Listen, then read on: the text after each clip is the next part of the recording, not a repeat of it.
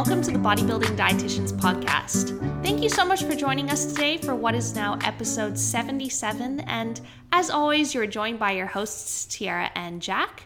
Now, before we get into today's Q&A episode, we just want to remind you that if you do enjoy these podcasts, please feel free to tell your family and friends about them, take a screenshot, post it to your Instagram stories, and if you are interested in getting in touch with us regarding our coaching services, you can always head over to our website at www.thebodybuildingdietitians.com, and that link you can find in the show notes below or all of our Instagram bios too. So without further ado, let's get cracking. So Jack, first question of the day. What are some of your favorite go-to snacks during a cutting season? And you might have to rack your brain for this one because it's been a while since you've been through a cutting season. Yeah, so it's been over 2 years now, so definitely a while ago. And even since then, I've only done one mini cut, which lasted 3 weeks. Oh, boy. So I barely changed my nutrition during that period. I just lowered food quantities. Yeah, so I will definitely be experiencing it again during a more prolonged mini cut in probably August, and then of course my comp prep from October. So what I usually did is, the thing with me and Tiara as well is that we kind of just stick to the basics, I think, and we just choose very high volume food. So I wouldn't even call it snacks really, it's just changing our food selection. So yeah, neither of us are actually snackers. We've generally always just had 4 meals per day, you know? The only thing I can think that Tiara more than me snacks on is the iced coffees. Yeah, that's a great one, so it's so that your heart rate doesn't go too high during the day, right? I generally choose decaffeinated coffee, but literally just a few scoops of decaf coffee, some sweetener, a little bit of ice, and a little bit of water. Cinnamon is good as well. Oh, cinnamon's nice too. And to be honest, I don't even count the calories in that because I don't think the reason why you're not getting lean enough is because you had a little bit of cinnamon and a bit of instant decaf coffee. But yeah, literally blend that up in a NutriBullet, or better yet, a food processor, and it turns into this like incredible, just wafted up decaf iced coffee thing. Incredible only if you're in prep though. Yeah, boy. Oh, but especially on a hot summer's day, man. Just like to get you through to that next meal and like cool you down too. Decaf iced coffee's the way to go. So that's one of my number ones. But other than that, I just do it when I got to the extent of dieting where I was quite hungry. I would just volumize my meals with like mainly potato and pumpkin.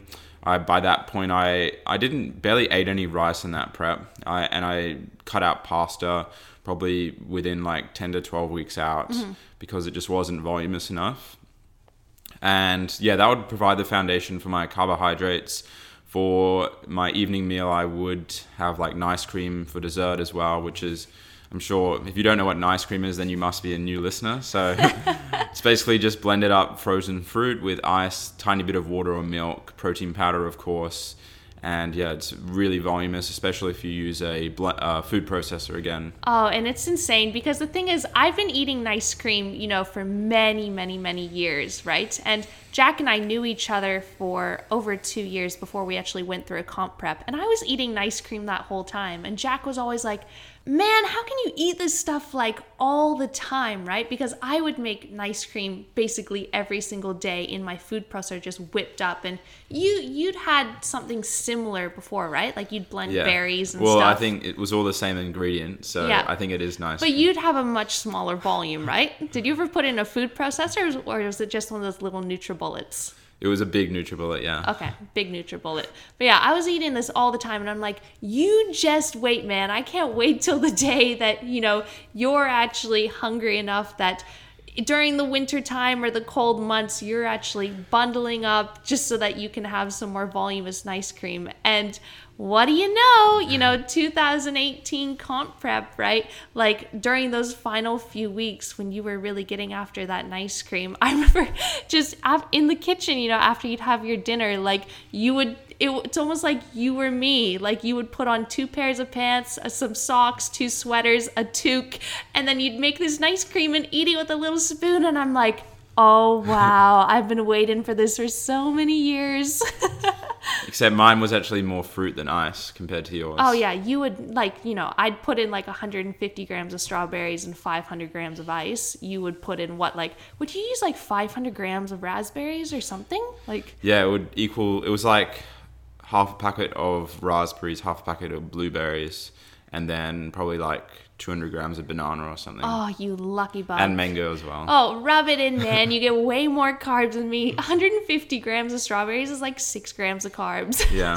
That's something that I'll change this prep is have more strawberries. Yeah, strawberries are incredible. But that's the thing. It was just nuts seeing you all. That's when you know you're deep in a diet, when you're willing to eat really freaking cold, voluminous food on a cold day, but like bundle up in a bunch of layers. That's when you know you're there. But at least this coming season, I'm sure we'll get on. Well, I'm always on the ice cream train, but you might hop back on too. But like, luckily, we'll be prepping through summer, so we won't be going through really, really the cold season. It's so much nicer to have a big cold ice cream on a hot day compared to a cold day, that's for sure. Because it just freezes your bones, I swear. Yeah. But other than that as well, the only other thing would be just normal high volume foods like beans. I would have like a tin of beans every night. I would have probably literally a kilo salad every night. I used to make, and I did this quite a while after my prep as well when I was still hungry, but I would just make huge amount of salad and put it in these two massive containers, and that would last for a week. And it would be and it would range anywhere from like 600 grams to a kilo each night. Boy, I remember that salad prep, Yeah. boys. Or like, what about those, you would make an entire tray, right, in the oven, and you'd spread out a bunch of thinly sliced potatoes, put like beans, a little bit of cheese, chicken on there, right, some salsa. I've got so many photos of Jack just like eating off this massive oven tray. Yeah, that was good. That had to disappear though, like probably quite a few weeks out. Yeah. Because it was too high calorie. And did you ever get on the konjac noodles? Oh yeah, I did. So yeah, because for me everything's proportionate. So even like low calories for me is going to be probably higher than other people, but because it's quite low compared to my off season, I think it's all comparable, if that makes sense. But yeah, I got on the konjac noodles, which are basically 0 calorie noodles, but the texture is pretty bad, the taste is pretty bad. But when you just want to have something in your stomach, like, it's quite good. Yeah, you just want to chew on something, right? Like, I think for me, definitely air popped popcorn is one of my absolute go-tos during prep, because I lived off that stuff for months. I'd have like my strawberry ice cream and like maybe 20 grams of popcorn kernels, which pops up into a really, really large volume. So air pop popcorn is amazing. Just like low calorie fruits, like whole oranges and grapefruits, they are awesome. I absolutely love those. Interestingly enough, you and I have never gotten onto like rice cakes or corn thins, but I know a lot of people eat rice cakes and corn thins because it does look voluminous. You can spread out a bunch on your plate and put like a little bit of tomato on one or some whatever you want to put on it, like Vegemite. I always want to sit down to a big meal, and sitting down to a plate of corn thins just doesn't cut it for me. Yeah. Never say never. You never know. This next season, we're going to get as lean as we've ever been in our lives. So who knows? We might sit down to a plate of corn thins. You never know. But yeah, I guess those are the things. But I think number one is really just those low calorie fruits and vegetables, high volume carbs, things like popcorn and like thinly sliced potatoes and pumpkin and corn thins and decaf iced coffees. It's the way to go. Yeah Just to end on something, I guess, like, I don't think hunger has ever been the major issue for us, and Tara in general was pretty chilled about it, but for me, like, I was still on enough food to feel okay. Like, okay in terms of not hungry every minute of the day. I would still be thinking about my next meal as soon as I finished the previous one, but it wasn't like I wasn't going crazy over hunger. Like, I would rarely go to bed starving. But that partly because I would make sure I have a lot of food in the evening, but for me it was just feeling shitty due to body fat. It does get down to that point. You can be on 500 grams of carbs every day, but if you're lean enough, you're still going to feel like crap. Which is why people still feel like crap during peak week as well, because despite carbing up. Yeah, exactly. It's about being at that body composition, not just eating, one day kind of thing. Yeah, that's the thing. But at the same time, for me as well, it really comes down to the volume of food. I can really trick myself into thinking that I'm eating more calories. It's a huge psychological component. So if I can, and I manipulate things through compared to an improvement season, compared to a comp prep, right? So they're generally my volume, because I just like to eat food, man. Like, I like to eat, and is that such a crime, right? I feel like Jack Black when I say that. Anyone who's ever seen the movie School of Rock, someone asks him, he's like, he just says, he's like, I like to eat. Is that such a crime? But literally, so I usually eat high volume improvement season and comp prep because that's just the thing that I love to do. But I manipulate what is in my food. So for example, in the improvement season, if I'm having ice cream, I'll have a bunch of banana in there because it's higher carbs, right? But that's very daring of you. Oh, I know. Man, 200 grams of banana, watch out. But if I'm in a comp prep, I'll have, 150 or 200 grams of strawberries, which is closer to like 6 grams of carbs, but it's the exact same volume of food. So if I can still trick myself into thinking, all right, cool, I'm still eating a decent amount of food. Wait, you had strawberries in your ice cream yesterday? I know, because they were on sale. I love them. They're the best texture. They're way better than banana. But I had way more flour in my cake. That's the thing. But I change these things around, so that I can, even though I'm in comp prep, people look at me and they're like, wow, you're eating so much food. I'm like, I'm kind of just eating a lot of ice, a lot of water, and a hell of a lot of air, So it looks like a lot, but it ain't that many calories, man. I can just manipulate it. That's what I generally tend to do. So yeah, it's about having that skill of knowing the energy density of different foods. But yeah, that's what really helps just keep my hunger at bay if I still feel like I'm eating a decent amount. Yeah, that's that. But yeah, that's pretty much a good roundup to that question, I think. Let's move on to another topic. So this next question says, is there such a thing as a range in maintenance calories? Yeah, so there definitely is. And we got to remember that your body doesn't think like a machine. It doesn't say, okay, I've eaten 2,361 calories today, therefore my body will stay at maintenance tomorrow. There's always going to be that range. And especially if your energy expenditure is varying day to day, like that's going to require a varying amount of food as well. So yeah, you can get it quite narrow by doing exactly the same thing every day. But for most people, it's going to be quite varying, especially considering, okay, what is the food composition that you eat and how will that affect like the thermic effect of food? If you have, let's say you have like 50 grams worth of carbohydrates from fiber, because in Australia, fiber counts as part of your carbohydrates, versus 20 grams the next day. Like even that is going to change your maintenance. So there's so many factors that'll go into it. And because of that, there is going to be quite a large range.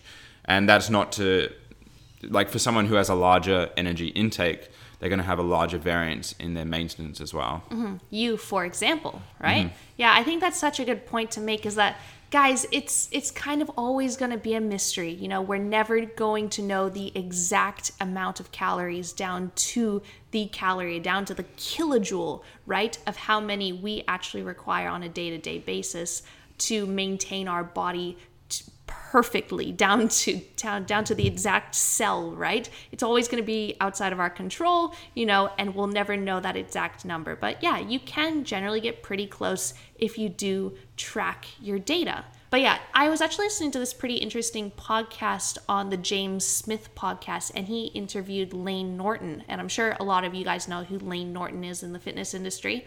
But I really liked how he referred to this as a buffer zone. He said, when it comes down to maintenance calories, right, people generally have a buffer zone, like below or above those maintenance calories for where their weight isn't going to shift too much. So for example, let's say on average, you were consuming, 2,000 calories per day, right? But one day you might consume maybe 50 calories less. The next day you might consume 50 calories more.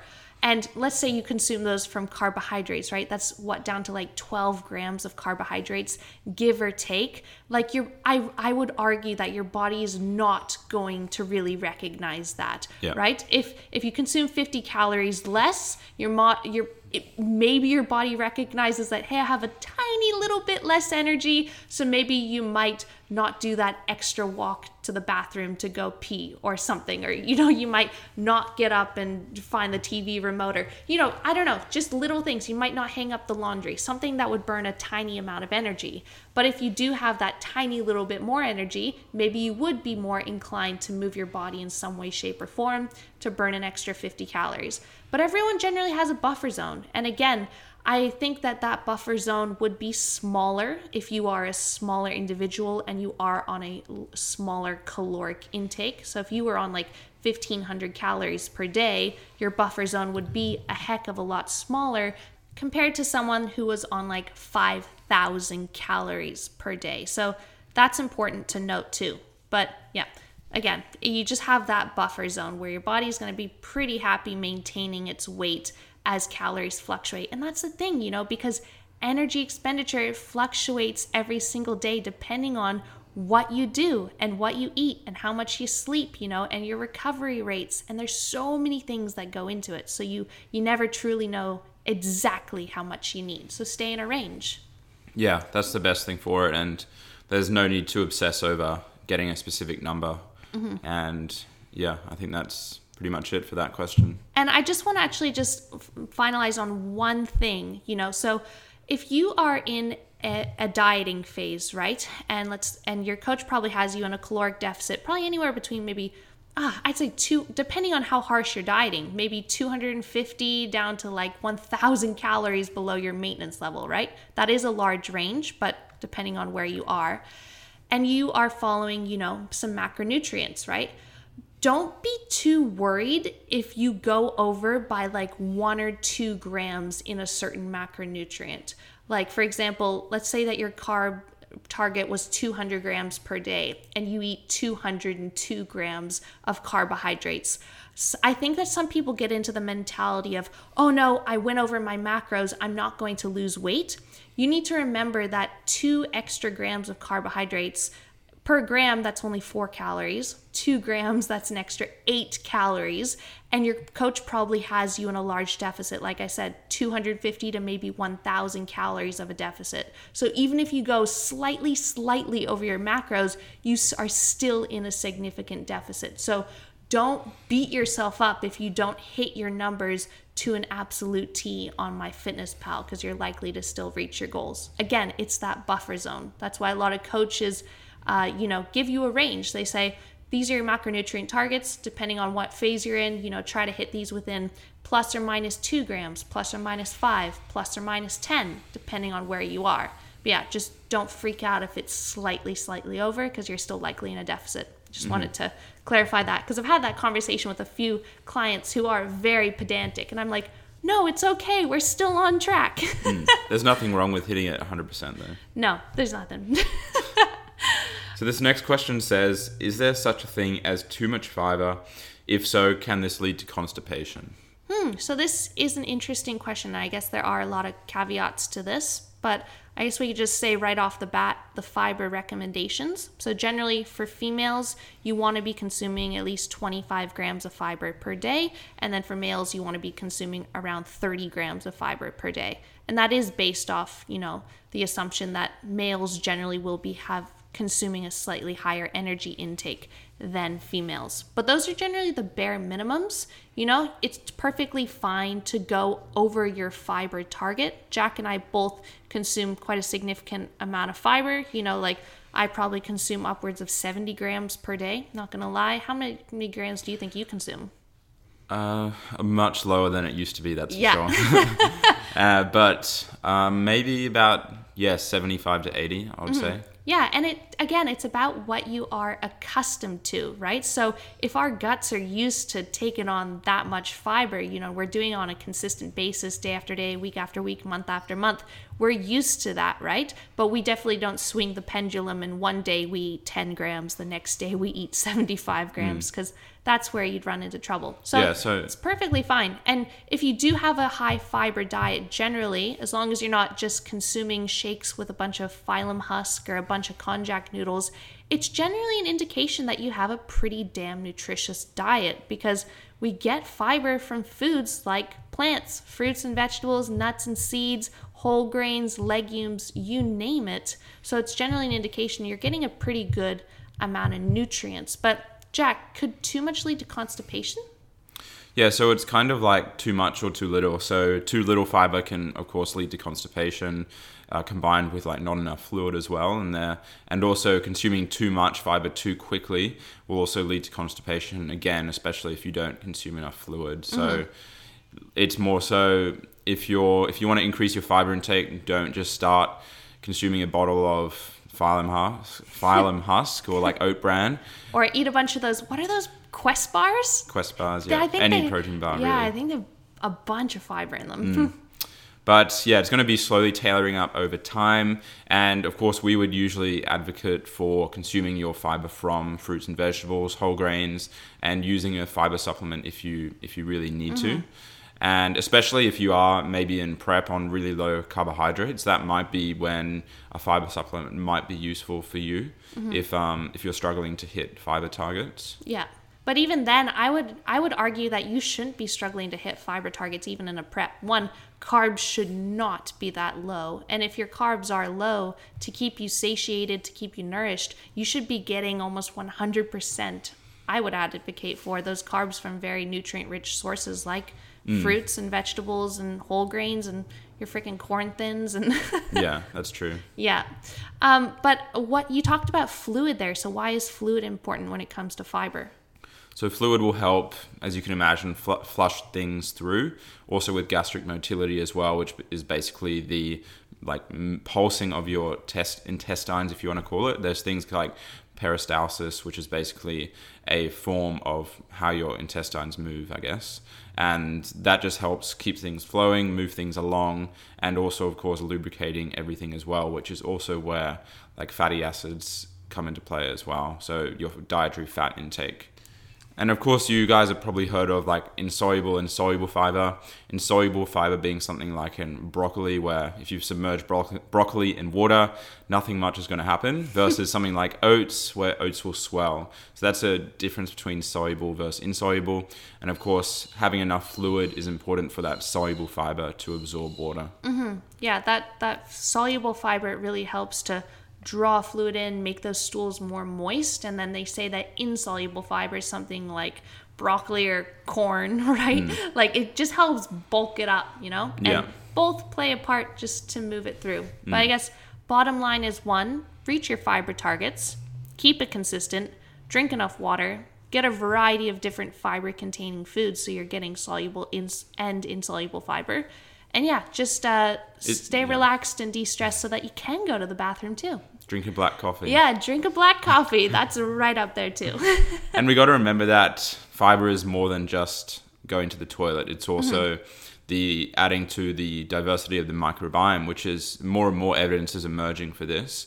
And so, yeah, I guess to touch on very briefly about the microbiome, it's an accumulation of different microorganisms that are found in the gut that helps with a variety of different factors, such as like immune system and even just endorphin release and feeling good. There's something called the gut-brain axis, which is how your brain actually links to the gut, because the gut is actually called it contains the enteric nervous system, which is basically its own nervous system, which is quite unique compared to something like even compared to the heart or the liver.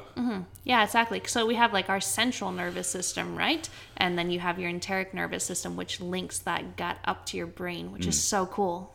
Yeah, so basically we want to try and promote as much good diversity in the gut as possible. So that'll basically be derived from consuming a variety of fiber types through different plant sources, really. Yeah, and again, coming back to that, don't just consume phylum husk and konjac noodles, because you need more diversity than that, man. Yeah, even things like even fermented foods as well has become a lot more popular, because when things are fermented, they gather different organisms. Yeah, so we're talking about like probiotics there, right? Yeah. Yeah, so probiotics are like the live bacteria, right? So we're thinking about things like sauerkraut, and blue cheese, and what else can you think of? Something that has probiotics in it, like yogurt. Yeah, yogurt with probiotics too. So it's that live bacteria. We don't mean, a lot of people when they hear probiotics, they think of probiotic supplements, which there's not a huge amount of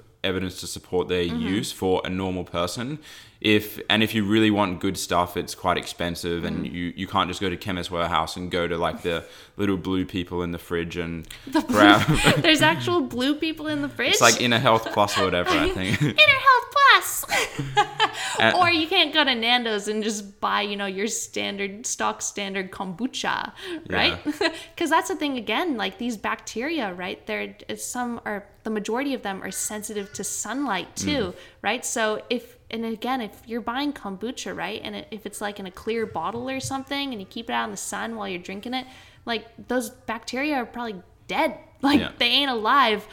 So that's probiotics. It's actually the live bacteria. And then prebiotics are fiber. So we consume fiber, but then it goes into our large intestine and it's fermented by the bacteria already in our large intestine to ferment and accumulate more strains of bacteria. Yeah. And they also produce fatty acids as well, which have a number of different health benefits as well. Yeah, like butyrate. And I think we would always be an advocate of prebiotics first. So getting a variety of different fiber types from all of your different plants, right? That's a top priority before you go spending your money on probiotic supplements or, just like eating sauerkraut with a spoon, blue cheese is amazing. Don't get me wrong. I have it on my eggs most mornings. And Jack's like, this stuff stinks. And I'm like, it's blue cheese, man. It's delicious. Sometimes I don't know whether Sam has been inside and done something or it's blue cheese, really.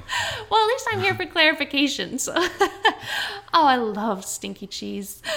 Okay, so this next question, Jack, I'm not sure if it's aimed at you or if it's aimed at both of us, but it says, how come your protein is so high since you're natty and you don't need that much? And need is in quotation marks. So my protein at the moment is between 250 to 275 grams a day, which is quite high. And there are a couple reasons for that. One is just because I like eating protein and I like to ensure that I get around 0.44 grams per kilo body weight each meal. And the majority of that coming from HBV sources, so animal products. And second reason why is in proportion to my body weight, which is around 94 kilos right now, it's not unusually high. It's around just under 3 grams per kilo of body weight, which is the range we usually function in, between 2 to 3 grams per kilo of body weight. And the third reason is because my carbohydrates range from like 600 to 750 each day, and therefore a lot of the protein that I consume is from the whole grain carbohydrates. And I want to ensure that I get a lot from HBV sources. Yeah, exactly. And that's the thing. So for where you are right now, that's with protein, there's so many different ranges, right? They say that if you're at energy maintenance, generally you can consume probably between 1.6 to 2.2 grams per kilogram of body weight per day. But then, you do need to factor in that you want to be getting protein from HBV protein sources generally, at least 4 to 6 times per day. You want to be consuming somewhere between 0.4 to 0.55 grams per kilogram of body weight per meal of that protein source, which generally happens between 20 to 30 grams of protein from an animal source to hit that leucine threshold of 2 to 3 grams. There's so many numbers, person, right? Though. Yeah. Like for me, even on the end of that spectrum, it's more so like just under 40. Yeah. Or about 40. And I'm totally with you as well. So you're 94 kilograms consuming around 275 grams per day. I'm 64 kilograms and I consume between 180 to 200 grams per day. And so you consume even more than me per kilo of body weight. Yeah, probably. Most days I'm probably over 3 grams per kilogram. But yeah, it comes down to I love protein containing foods, right? And also I try to get an HBV protein source in each one of my meals at those 4 meals, but I do consume a hell of a lot of grains as well. And, sometimes it comes down to just what I want to eat, like, for example, I might want to have a can of beans or a can of chickpeas with my dinner. And that does have a decent amount of protein in it, but I'm like, I don't really care, man. Like, it all comes down to energy balance. I want to eat this food because it's nutritious, and who cares if it has an extra few grams of protein in it? Like, it's certainly not going to be detrimental for me. So that's the thing. Yeah, so I think, especially considering both of our carbs are quite high, it would be different if, like, I was on 300 grams of carbs and I was giving myself almost as much protein as carbs, then I would give myself more carbohydrates. And also, I don't see any drawbacks of having that much protein. If anything, it's just positive. Like, we know if you're healthy, don't have any existing kidney damage or any family-related disease, then it's perfectly safe. And also, we know how important protein is for recovery and muscle gain. Mm-hmm. So, yeah, there's no issues in my book with it. Yeah, exactly. And, it's allowing us to get more diversity into our diets too, which is great.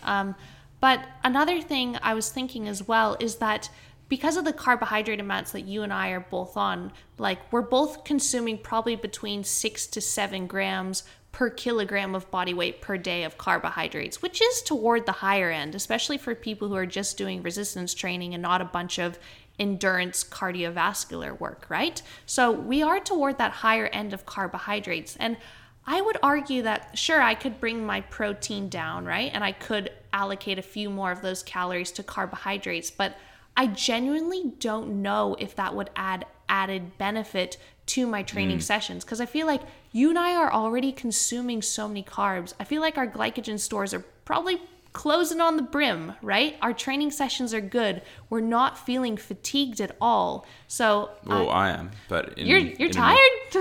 I'm tired as in I know when I'm trained. I'm not like... Oh, yeah. But I mean, like, we're not glycogen depleted or something. No. And we're not craving carbohydrates because we're eating a lot of them. So I would argue that I think we're at that point where we're consuming enough carbs that if we just want extra calories and our fats are already where we're happy for them to be, what's the harm in having a little bit more protein? Yeah.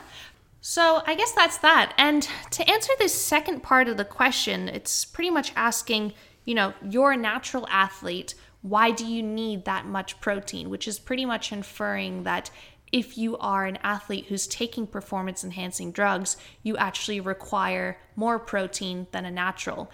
And Broderick Travaz, he has pretty much debunked this, and that's actually not true. And the reason behind that is because athletes who take performance enhancing drugs and they're exogenously supplementing with things, these drugs and these compounds, they actually make them less catabolic, and they actually cause them to ramp up muscle protein synthesis. So, for example, let's say that an athlete is exogenously supplementing with insulin, right? We know that insulin is a anti-catabolic hormone, right? And it promotes anabolism. When you take insulin, it promotes, glucose uptake and amino acid uptake and fatty acid uptake into our cells, and it helps to stimulate muscle protein synthesis. So if you were supplementing with insulin, right, you are actually in an anti-catabolic state. So an enhanced, and same thing goes for compounds like testosterone, right? It makes you less catabolic and more anabolic, right? Anabolic steroids. But the thing is with this is that it's all relative to body weight too. So for example, let's say that you have a natural athlete, right? And they weigh 80 kilograms and they would probably be recommended that they are consuming between 2 to 2.5 grams per kilogram of body weight per day of protein, right? But if you had a enhanced athlete who was 80 kilograms, they would probably only require closer to that 2 gram of protein per kilogram of body weight per day. But then again, sometimes because enhanced athletes, they're bigger people, right? You have some of these bodybuilders who weigh well over 100 kilograms, 120 kilograms, right? If you had a 120 kilogram guy, right, consuming protein, even if it's less per kilogram of body weight per day, the total amount of protein is probably going to be more than the 80 kilogram guy, if that makes sense. But also it's just in the fitness industry, you know, that more equals better, you know, and bodybuilders need to consume an enormous amount of protein when that isn't generally true. You know, as long as you hit your threshold, anything above that won't cause extra muscle mass gain. We listened to that episode on the Joe Rogan podcast with Ronnie Coleman, and he was saying that he ate like a pound of chicken each meal or something. Yeah, and like what, 6 meals a day? Yeah. Or gosh, 6 pounds of chicken. That's almost 3 kilograms of chicken. That's more, dude, I buy 1 kilogram of chicken breast for a week. This dude's eating it 3 times that a day. But again, Ronnie Coleman and I are very different people. I don't know. No, but hopefully that does bust that myth that if you're taking performance enhancing drugs, you actually don't require as much protein because you're supplementing with other things. Yeah. So, yeah, hopefully that answers your question. So that was the last question we'll be answering on the episode today. But as per usual, we'll be finishing with something that we learned this week. So I'll let Tiara kick this one off. So what I learned this week, so I actually learned this from one of my clients, and I thought it was pretty damn clever. So as we know, you know, people are back in the gym now, right? But because of COVID-19, there's still quite a few restrictions. And a few of the gyms that my clients attend, they've been pretty damn strict with like hygiene protocols, and they don't want people sharing a lot of stuff. So there's been gyms that have like removed all the yoga mats, or in particular, they've removed all of the hip thrust pads. And some of my clients can't do hip thrusts in their gym. But one of my clients, I think that she's really, really clever. I have to give her a shout out, Jess. What she actually did, and I've never thought of this, she actually bought a thick pool noodle, right? And we know how cheap pool noodles are, right? You go to Swimart or whatever. You go to the pool shop and you buy like a $1 or $2 pool noodle, right? Obviously it's really long. It's probably the same length of a barbell, but you just cut that thing and voila, you have a hip thrust pad. So, but isn't it, how do you fit the bar in the pool noodle? You slice it, you know? Oh, because it's a hollow pool noodle. Yeah, so you just cut it. So I thought that was so cool. I'm like, Jess, you are a genius. You've hacked the system. And like, again, even if... And it's colorful as well. Exactly, man. And they're so cheap. You could like, depending on how many times you hip thrust per week, you could use a different color for each session. You know, you're like, this is my heavy hip thrust day. This is my light hip thrust day. This is my PR hip thrust day. Whatever. But I thought, yeah. Every session's a PR. Every set's a PR, man. But the thing is, yeah, I thought that was really clever. And especially considering that hip thrust pads are pretty expensive, right? Who knows? People might get on the pool noodle train. If you can get a good quality pool noodle. Like, I know there's some that are flimsy. Not the crappy pool noodle. No, I'm talking about, you know, like some are poor quality, you know, and you touch them and poor quality styrofoam. And they frail. They'll be way too thin. You'll go to hip thrust, get plenty of bruises, like, ouch. Get a thick one. But yeah, I thought that was cool, using a pool noodle as a hip thrust pad. So get on it. Yeah. So Jack, what did you learn this week? So I know this is going to be something that you didn't know either. Ooh! Educate me, brah. But I saw somewhere yesterday that apparently all the walking things in Brisbane have been automated. You don't have to press them anymore. Jack, I already knew that. Oh, damn. It's been like that for months. They did that at the beginning of COVID-19 Yeah, in the I didn't know that. Oh, man. Well, I guess we don't go to the city very often, but yeah, I read that on the news. Because, like, that's the thing. If you've got at Queen Street, right, plenty of people crossing every minute, everyone's, like, touching the button, like, come on, I gotta go. Yeah, they automated them. All right. You didn't tell me, though. No, I probably did, but who knows. But anything else? That's it for today. All right. Okay, guys. So I guess that's the end of this episode. Yeah, thanks for listening, guys. Again, if you enjoyed it, please remember to repost it on your Instagram stories. Tag myself, tag Tiara, tag TBD. And we'll see you guys next week. See you guys.